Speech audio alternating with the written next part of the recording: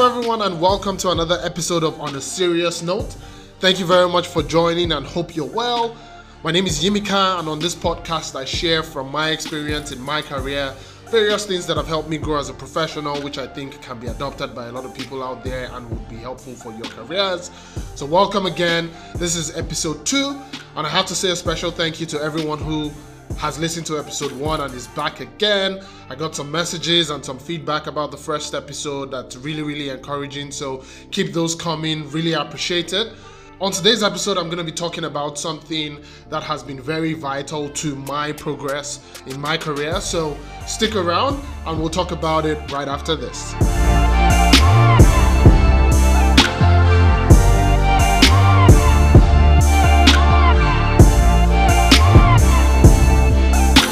So today's episode is titled Soft Skills Are Hard, and you'll get to understand why I titled it that at the end of the episode.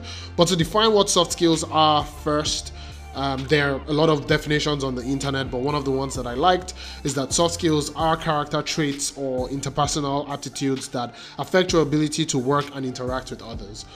Some big words stacked up against each other there, but they're just generally natural abilities that you have that usually can't be taught in a classroom or formally, and they're often but not always people skills.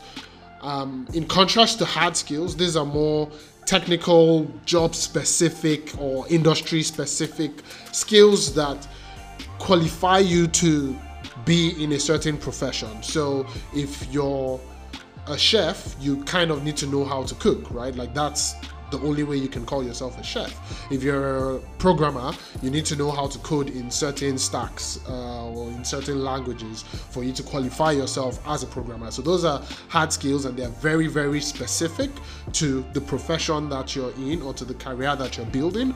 But soft skills are more, like I said, like natural abilities. So if you talk about the people side of things, you talk about communication, stakeholder management, leadership, and you can talk about more the other traits, which are like problem solving, critical thinking, creativity, and things like that.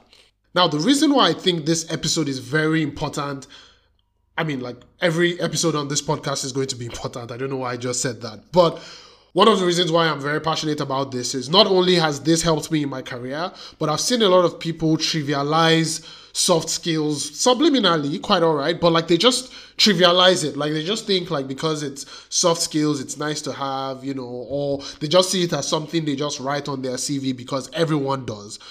But make no mistake, they are as important, if not more important, than hard skills themselves. Now, let me paint a picture.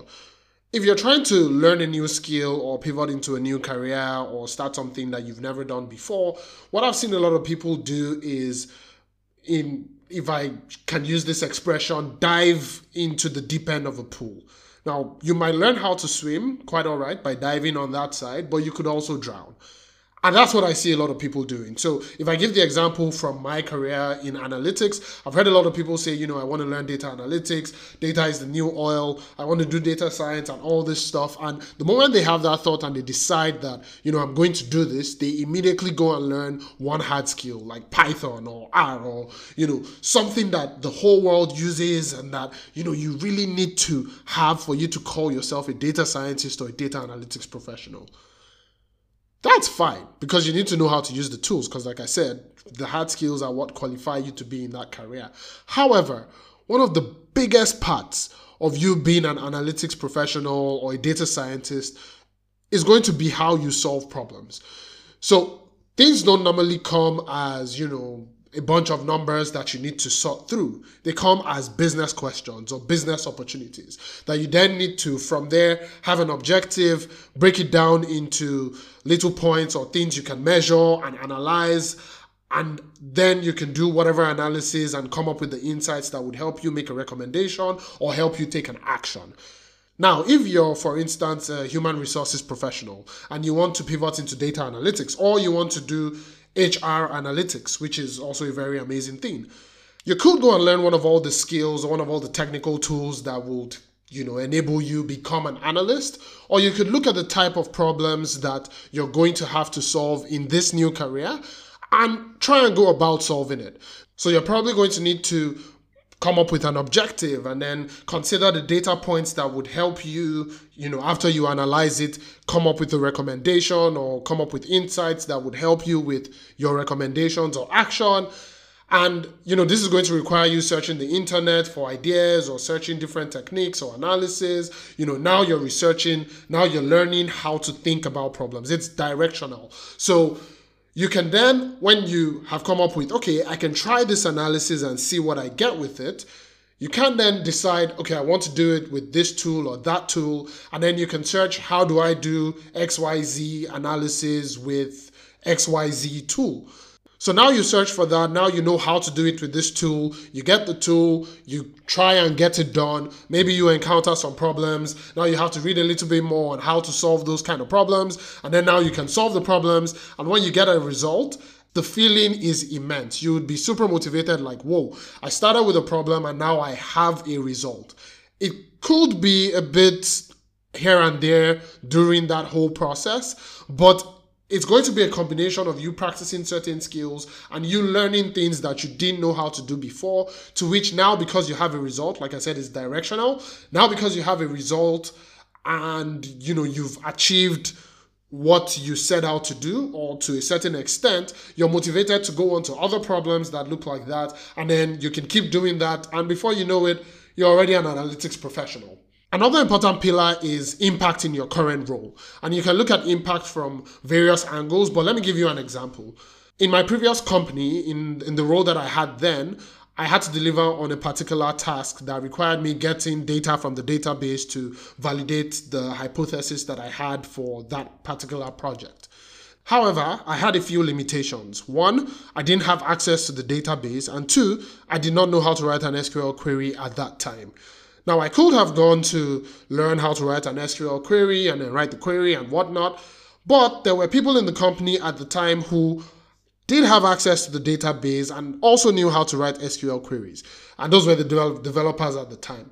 Now, their performance was in no way linked to them writing queries, and it was not their day-to-day job or responsibility to do this, which means I needed to influence one of them to help me get this data that would help me do my own job.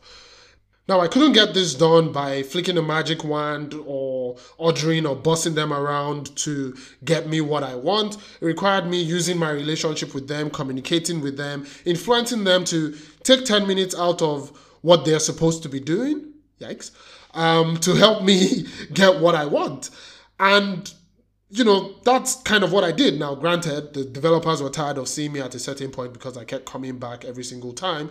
But, that's also me managing that relationship and continuing to use it to my benefit. I really should have learned how to write SQL at some point and just have made it easier for them by writing it and giving it to them. But in any case, I still was able to get the data. I was able to deliver on the task that I had to deliver on. And, everybody was happy. I did my job. They were still able to do their jobs. I had a bit of goodwill in another department.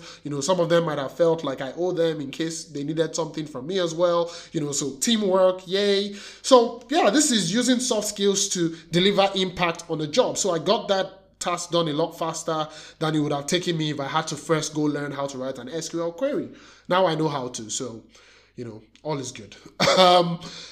Another example or another scenario that I would like to paint is, say you are this technical person who knows how to do this like ninja stuff with code or whatever technical thing that you do, and now you need to present a certain project or present what you've done to a director who doesn't understand any of the technical things that you may have done.